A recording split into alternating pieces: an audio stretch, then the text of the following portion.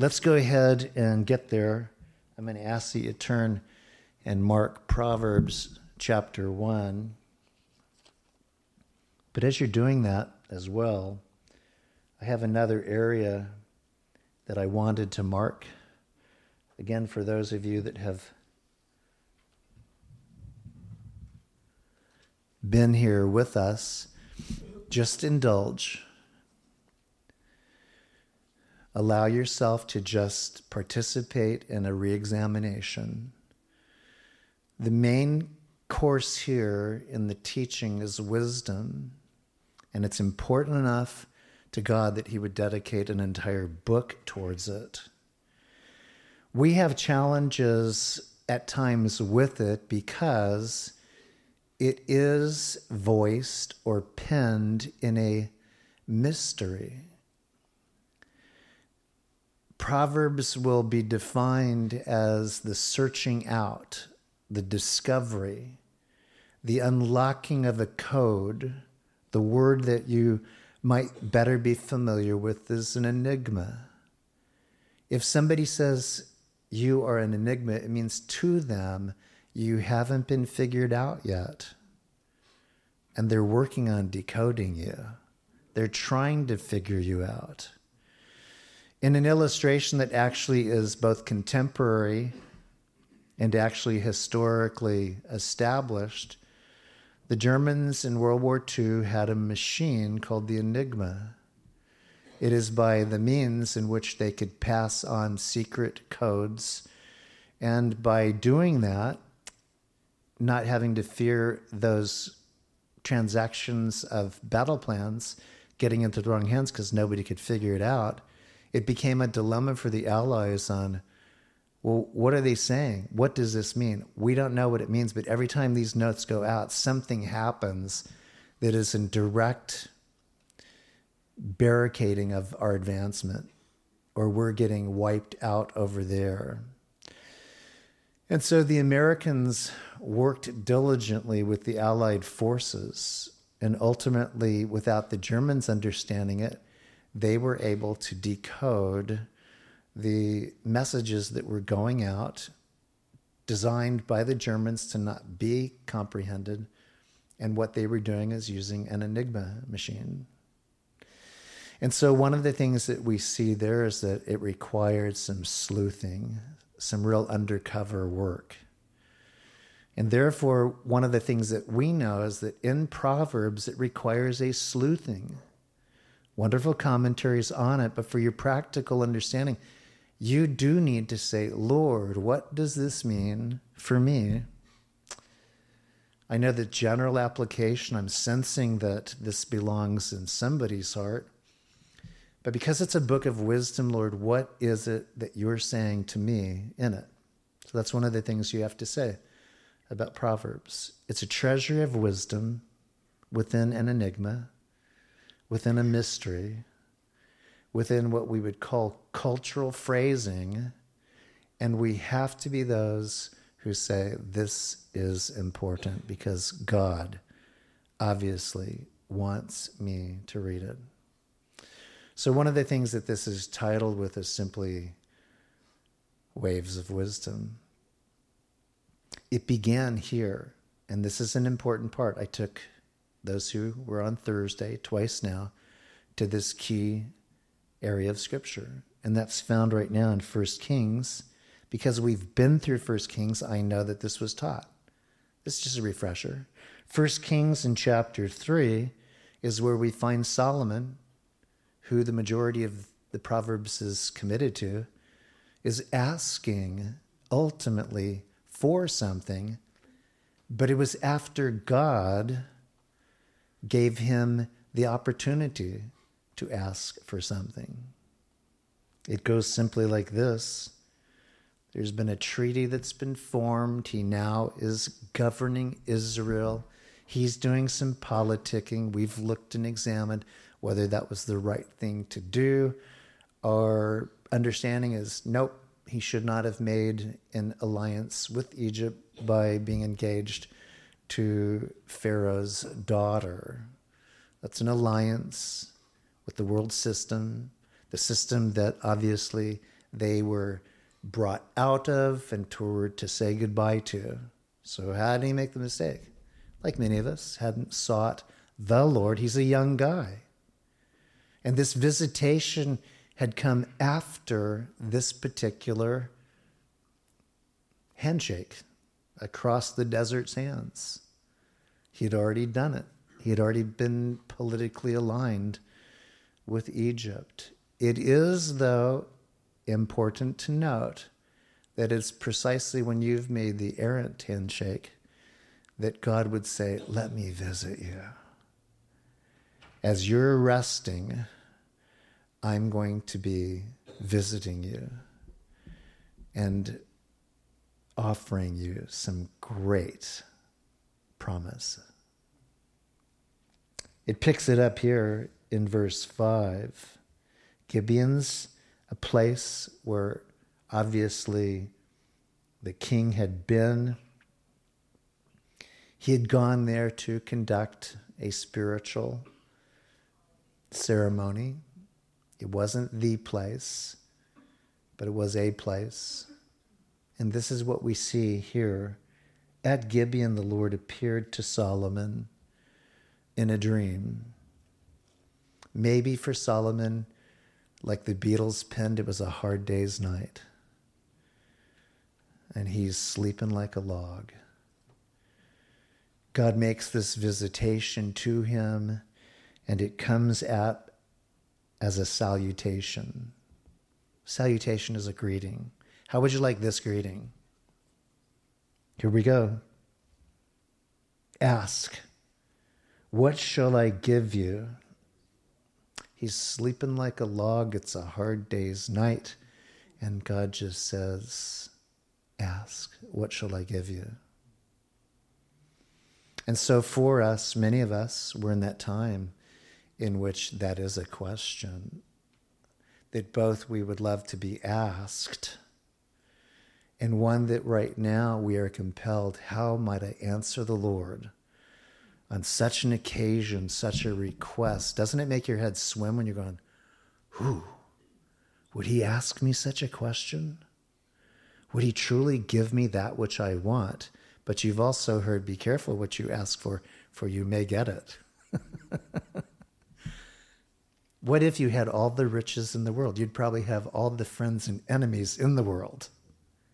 I never knew I was loved. You're not. What you have is, when they get that, it doesn't matter. Oh, if I just had an army. Armies have challenges at times staying faithful to those who are overseeing an army.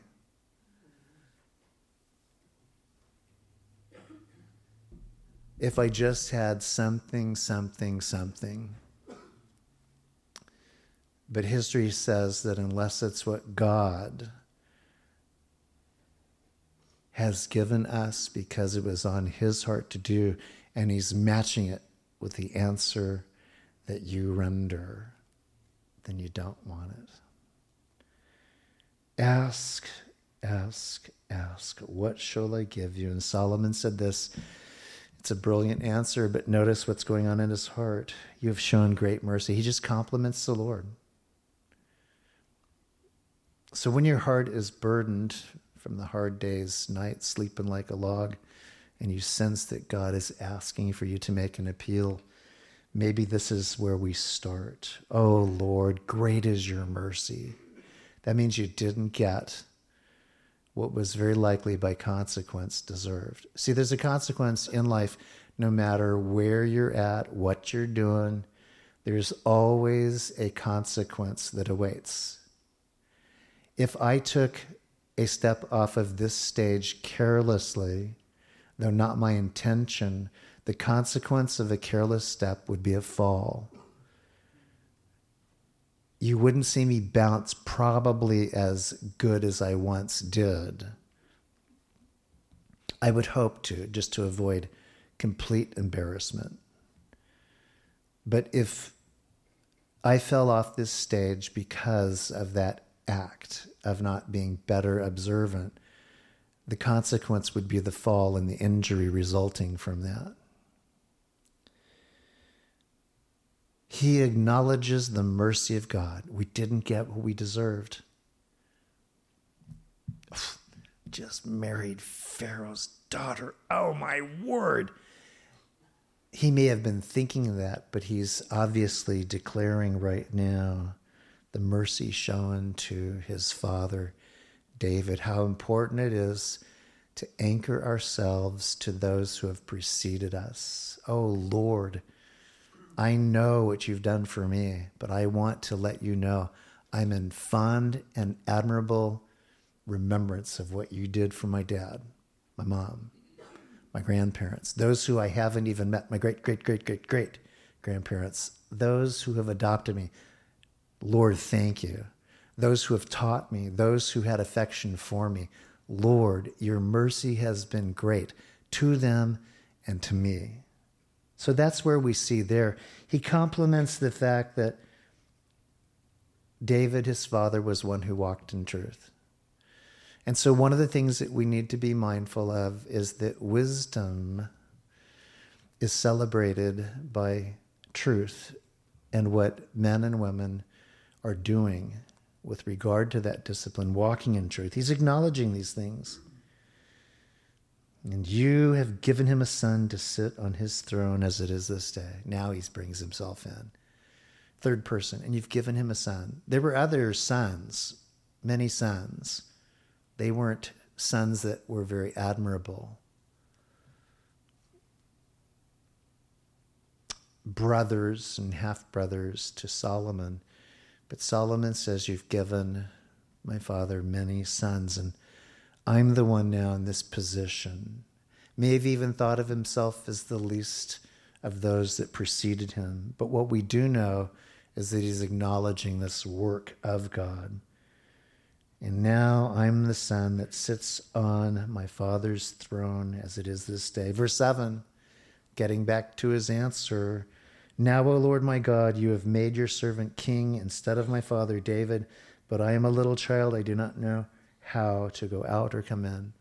Humility is being voiced. Of course he would know how to go out and come in, as much as I would through that door, both entering and exiting, or where you're sitting. What does he mean by that? He's saying this is a big job.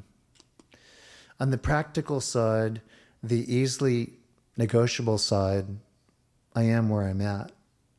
I can do pretty much what I've been taught. On this one, it is such a magnitudinal difference. I'm a child. He's in his 20s. Have you felt at any time where you're at by age, almost like, Daddy, help me? I do sometimes think, I think back in the days in which my father and mother were great comforters of me for what it was that as a child I would be going through. Great comforters. But I've also thought very much what you don't forget as a child, that my Father, my Heavenly Father, your Heavenly Father, is a great comforter as well.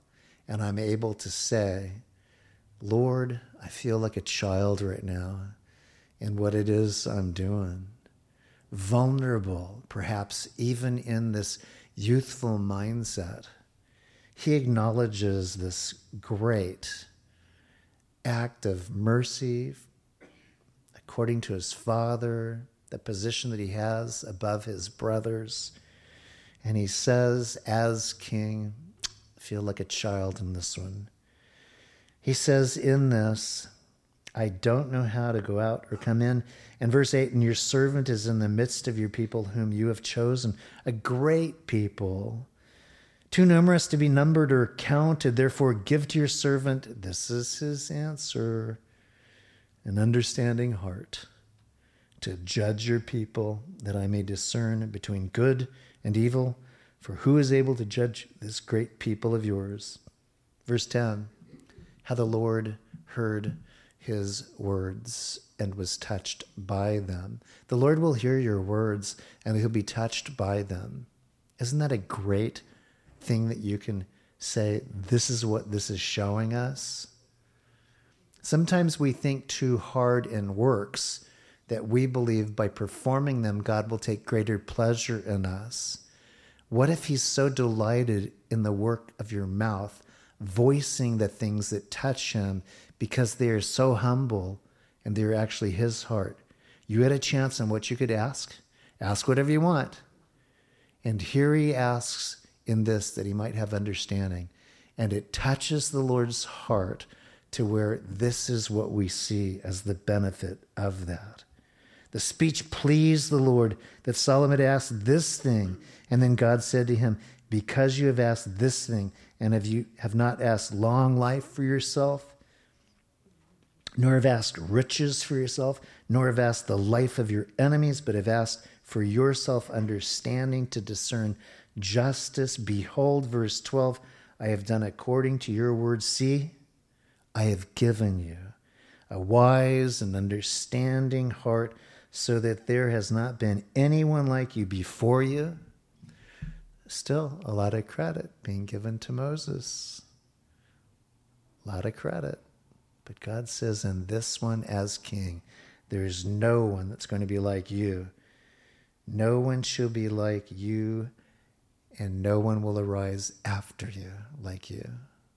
Only one we know of, Jesus Christ, King of Kings, Lord of Lords.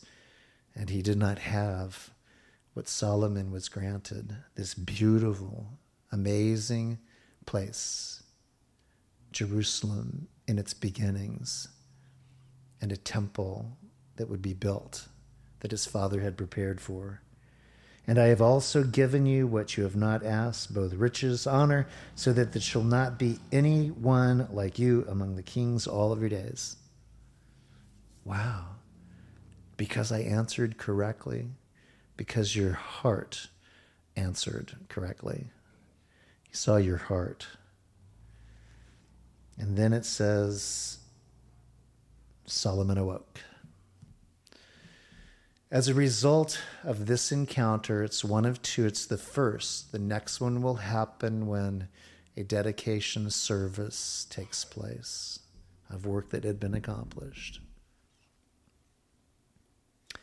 As a result of this encounter, it teaches us that you must anticipate God in the time that as industry exhausts you, as people frustrate you, you have not necessarily been in a position like the one you're in now, but you are. And it is not God picking on you, nor is it the enemy taking advantage of you. It's just life. You make an assessment, you evaluate where you're at, where your folks have been, those who have endured and who have endeared you to a spiritual heritage, and you are ones that say, Lord, this is what I'm tempted to ask, but this is what I must ask. And I believe that in correctly answering you, you will bless me beyond my wildest requests.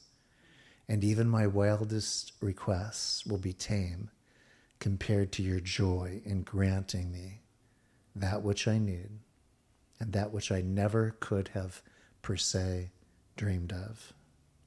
See, our request knitted with God to touch his heart is his response to give us literally the kingdom. I heard that before. It's God's pleasure to give his children good things.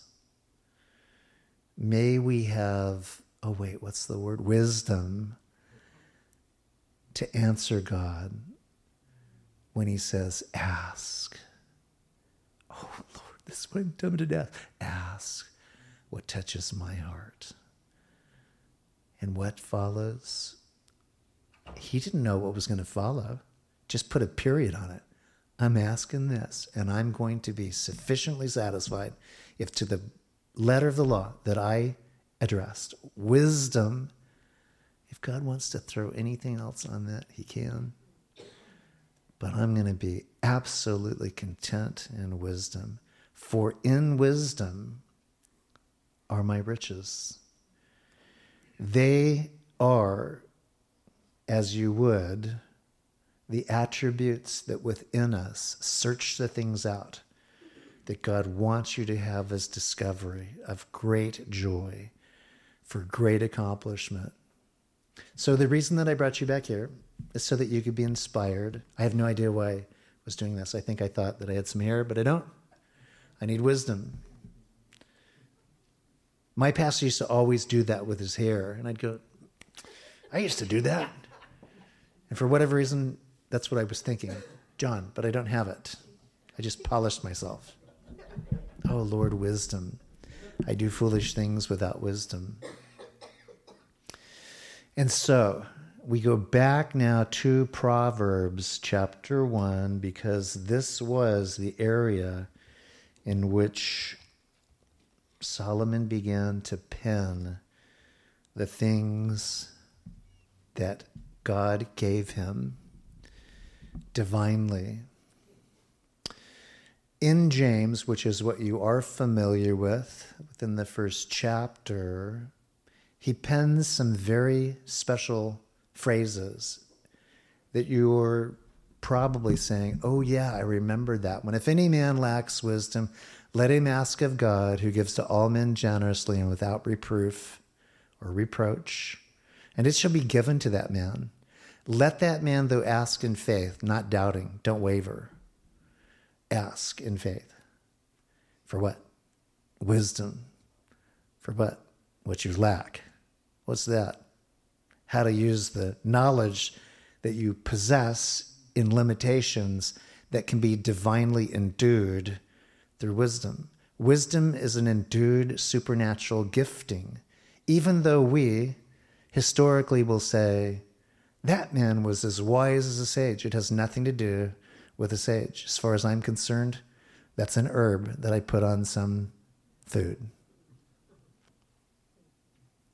I want the Spirit of God to give me an endowment from on high that allows my limited experiential activities to be empowered on how do I do this? How do I get through it?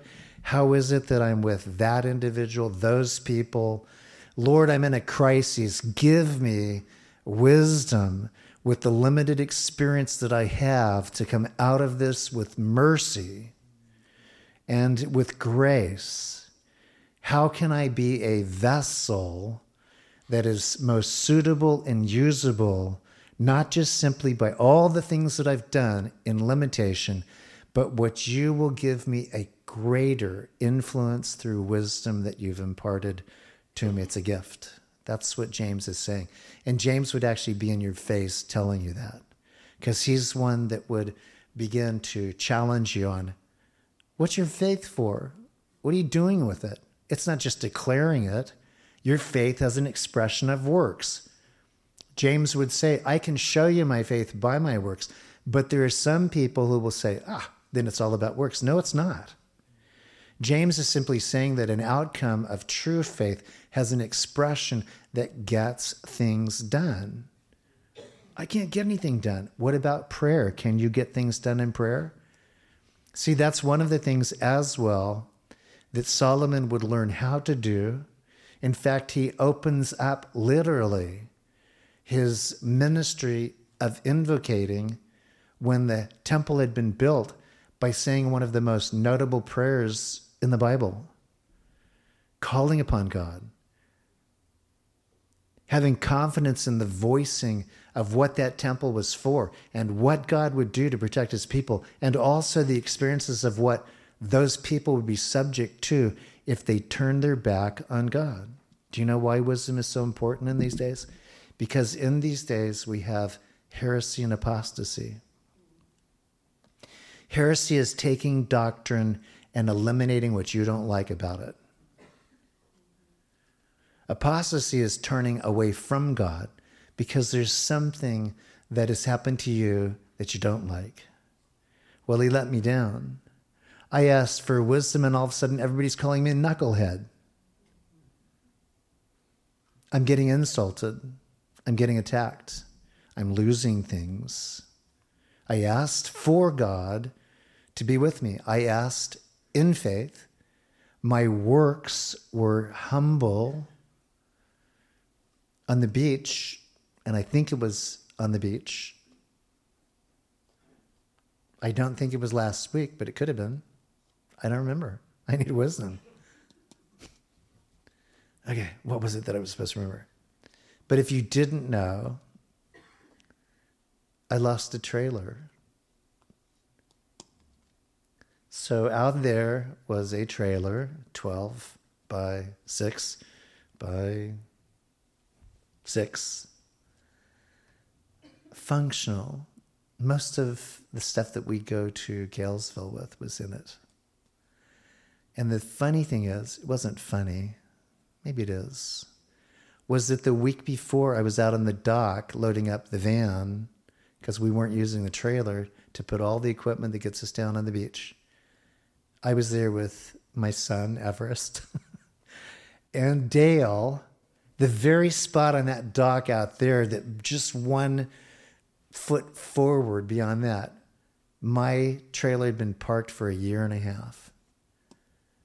And here we are loading up a van, heading to the beach. And it wasn't until the next week when I'm out there celebrating this work that one of the landscapers, this looks so awesome. You're doing such a great job. You know, we used to do that, but thank you. It looks so nice. Yeah, thanks. I appreciate that. I'm doing what I can. So am I. I'm doing what I can. It's looking a lot better too because, you know, there's more room here. That trailer's gone. Trailer? Yeah, the white trailer over there. That's my trailer. Where did it go? I don't know. I thought you knew. No, who would know? Oh, Lord, that I should have had wisdom. I had trust in humanity. Who would have thought that a thief would come back behind a church and steal a trailer? Oh, wait a minute, Lord. You're right.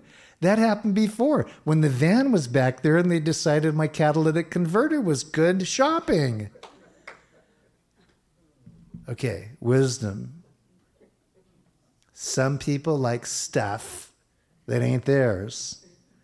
And they like stuff that's in back of a church. And it's free. Why wouldn't it be? Church is benevolent. I will take that benevolent offering. And so I'm turning this around in my mind going, I needed to have chains like that which kept Samson pinned to the pillars. And so I've been kind of asking myself, what could I have done differently? Probably put a chain on my trailer. I only share that with you because I now have to have the attitude that says, easy come, easy go. They are taking a trailer in which God knows what's in it, and God knows what they've done, and that person may have God right on their tail until they turn tail from being wicked and thieves and come into the place in which God can conduct business in their life. So here we go. Imagine that since we are titling this Waves of Wisdom, and you never see us on the beach because there are other things that you're doing, roller derby next door, with your Bibles open, of course.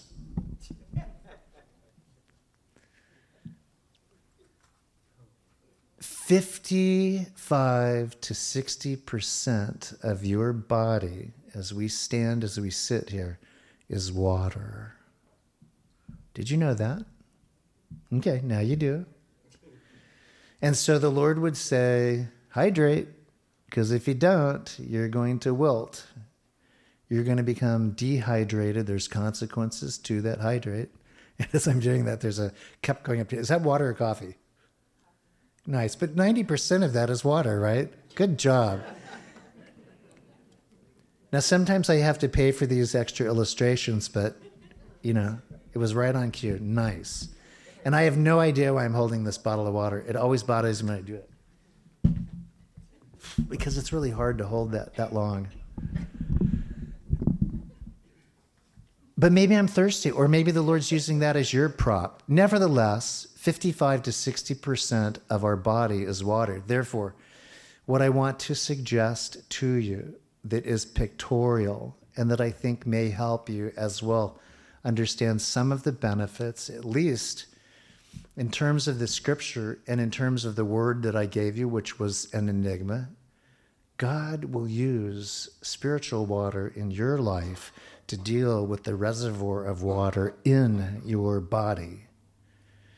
It's one and the same. If I do not hydrate myself with the word of God, I will spiritually dehydrate, and I will not be as effective. But I wanted to introduce you to some terms that I found to be fascinating. And these terms relate to the study of waves. And then I want to see if you can kind of have this, ooh, that correlates with what's going on in my life as of late. These are just a few. And I'm not going into a big, giant, scientific term. These kind of are self-explanatory. And maybe I would have to say to you cleverly, it's why at times we make waves. With 50 to 60% of us water, there's a splash zone and a spit zone somewhere. You have to figure out, are you contributing as a spit zone or are you contributing as a splash zone? Are you refreshing people or are you denigrating people? Are you living a life that's refreshing or are you just somebody that's a dehumidifier in somebody's life? Just sucking the moisture out of them. Here we go. Wave number 1, it's called an inshore wave. It's what you see when a wave comes up and it seems that the sand just vacuums it out. It's called a backwash. It's usually pointed to the little designs that the sand finds, so if you would, compelling for us to look at as an art project. And we build our little castles, and of course it gets swallowed up and the sand gets reconfigured. But it is interesting. That's actually considered a type of wave. The other one is an internal wave. It's underneath. Is there anything underneath right now in your body, your life, that is what we would say the internal wave? You're 60 to 50% water. Anything internal right now that's just underneath.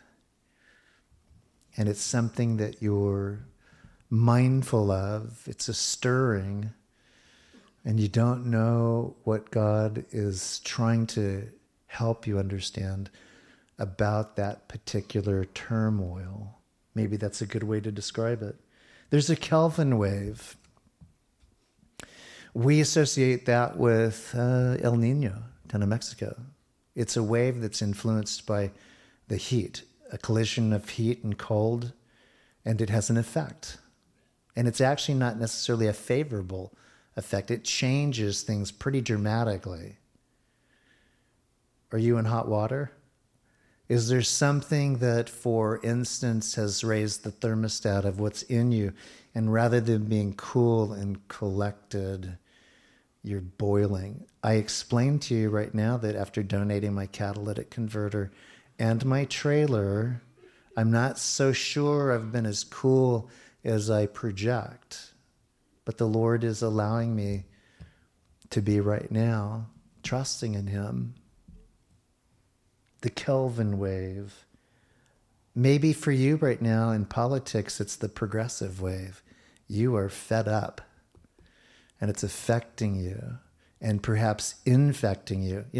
We can be those who in the body of Christ can be infected by a progressive cultural philosophy that has no business being a part of doctrine.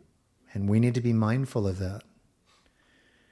The ears that are itching for some other thing or some other acceptation that Egypt wants to offer us when we've been delivered from Egypt to the promised land has to change. And it's not us based on bowing down to culture. It's culture bowing down to God. The progressive wave. We have those in the church who have allowed 50 to 60% of their body to buy into the progressive wave. They need to have that as no longer an issue of conflict between what God says and what we are to obey. And you know what? Here's what you do. You keep praying. You keep praying for those who perhaps within your family are part of that. Because guess what? God knows how to rescue people from waves. He truly does. The capillary waves.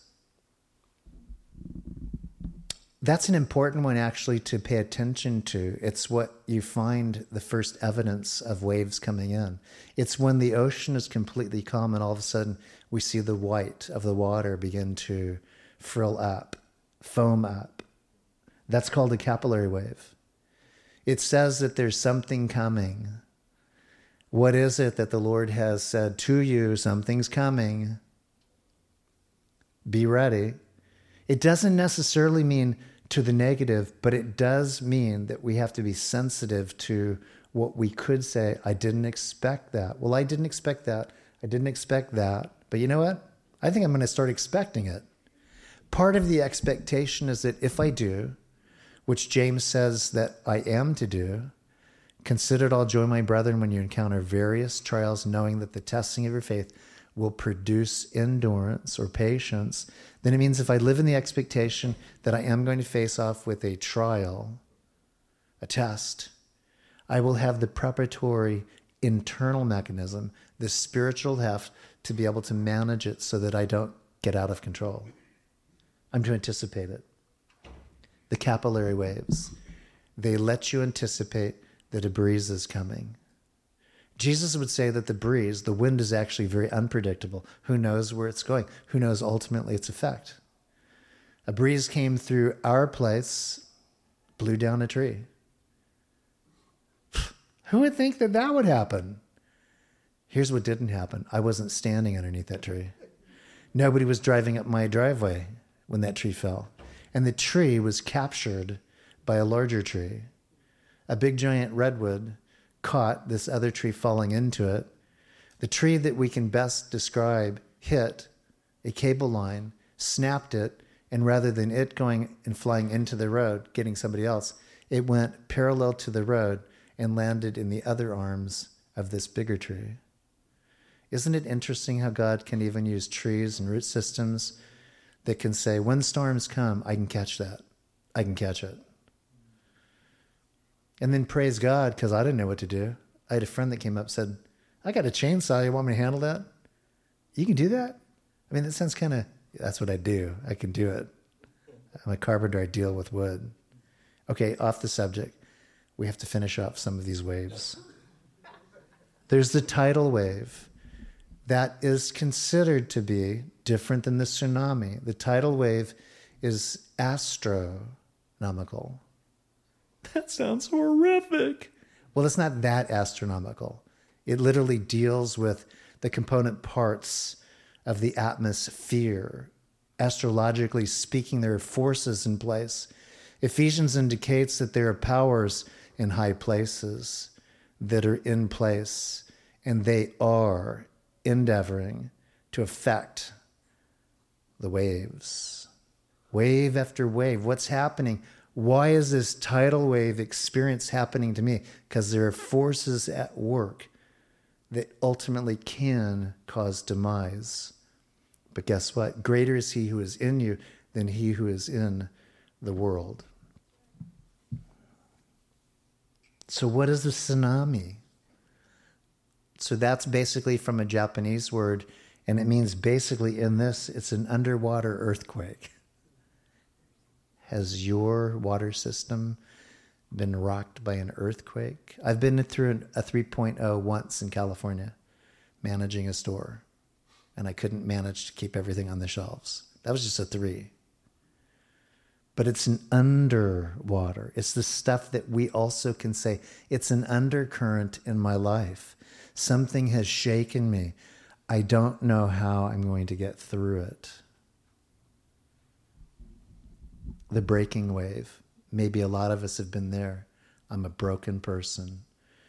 Breaking wave simply implies what you probably are seeing. It crashes It just completely, under its own weight, crashes. Maybe a good word is collapse. Have you collapsed lately? You've experienced a breaking wave. 50 to 60% of your body, water. Or maybe like the last one, a plunging wave. You know what that one is? That's the one that explodes. You're there and you're just going, oh, this is so nice. And it hit something. It came in with an unexpected force, and it was an explosion that ultimately rendered you wet. And it actually can take people out. It can send things onshore. The reason that I took you into this, very lightly have I dipped into the Proverbs, was because this, in essence, is a perspective on why you need to ask God for wisdom, because within the context of these chapters in the scripture of wisdom, as you keep moving through them, and we get to about, 31, and what do we find? We find the conclusion. It's this beautiful word regarding the woman. Proverbs 31 is an awesome text of scripture. We spoke about it the previous week. And what we know of them and what we know of ourselves is that God is also not only our Heavenly Father, but He touches our heart very maternally. He really is one who nurtures us, wants to save us, protect us, have us effectual, not consequential. And so Solomon was to be able to hear and to pen that in this book, the fear of the Lord is the beginning of knowledge, but fools despise wisdom and instruction. Let's not be fools. Let's say, you know what, this is a season. If you're presenting Proverbs, I'm going to be in the Proverbs. If the church is to be right now on their face at the beach or sunning their face at the beach, if we are as a convergent body literally bringing a tsunami spiritually to that beach, I'm going to be there. We have people that actually sit among the rocks and they will listen to the words that are being taught. And we are substantially worshiping the Lord. Probably about 5 to 6 songs. We used to have about 2, 1 closed. The service has been punctuated to be punctual. Start at 6:30, shut her down at 7:30. Why? Because I want to see what the Lord wants to do in a shorter time and the fellowship that would take place for a longer time. Have I seen results? And here I have. God knows my heart. If it takes me 1,000 people to get me out there, do you think God's more impressed if it just simply is one person that I'm willing to go out there for? Of course. God is saving lives in here. God is truly protecting us from things that the enemy is either lining up for us, or we are privileged to be tested by the enemy, by an allowance of God that says, do your best. That guy, that woman, they're not giving up. They're not quitting. I love them. They can take loss and they'll say, it's all gain. That's the type of servant that I have. So catch up on Proverbs chapter 1. We just made it to verse 8, I think, of last week, 7. But may this detour for you be encouraging. Don't you want to really see what God can do, both in your life and in the church? The church is becoming what culture would say an irrelevant institution. We've got a generation of kids that are no longer believing in the importance of structure. So I'll go wherever we are appointed to go. Love to stay here. But in a lot of places, here isn't so popular. Thank you for making here very popular today. You've populated this place.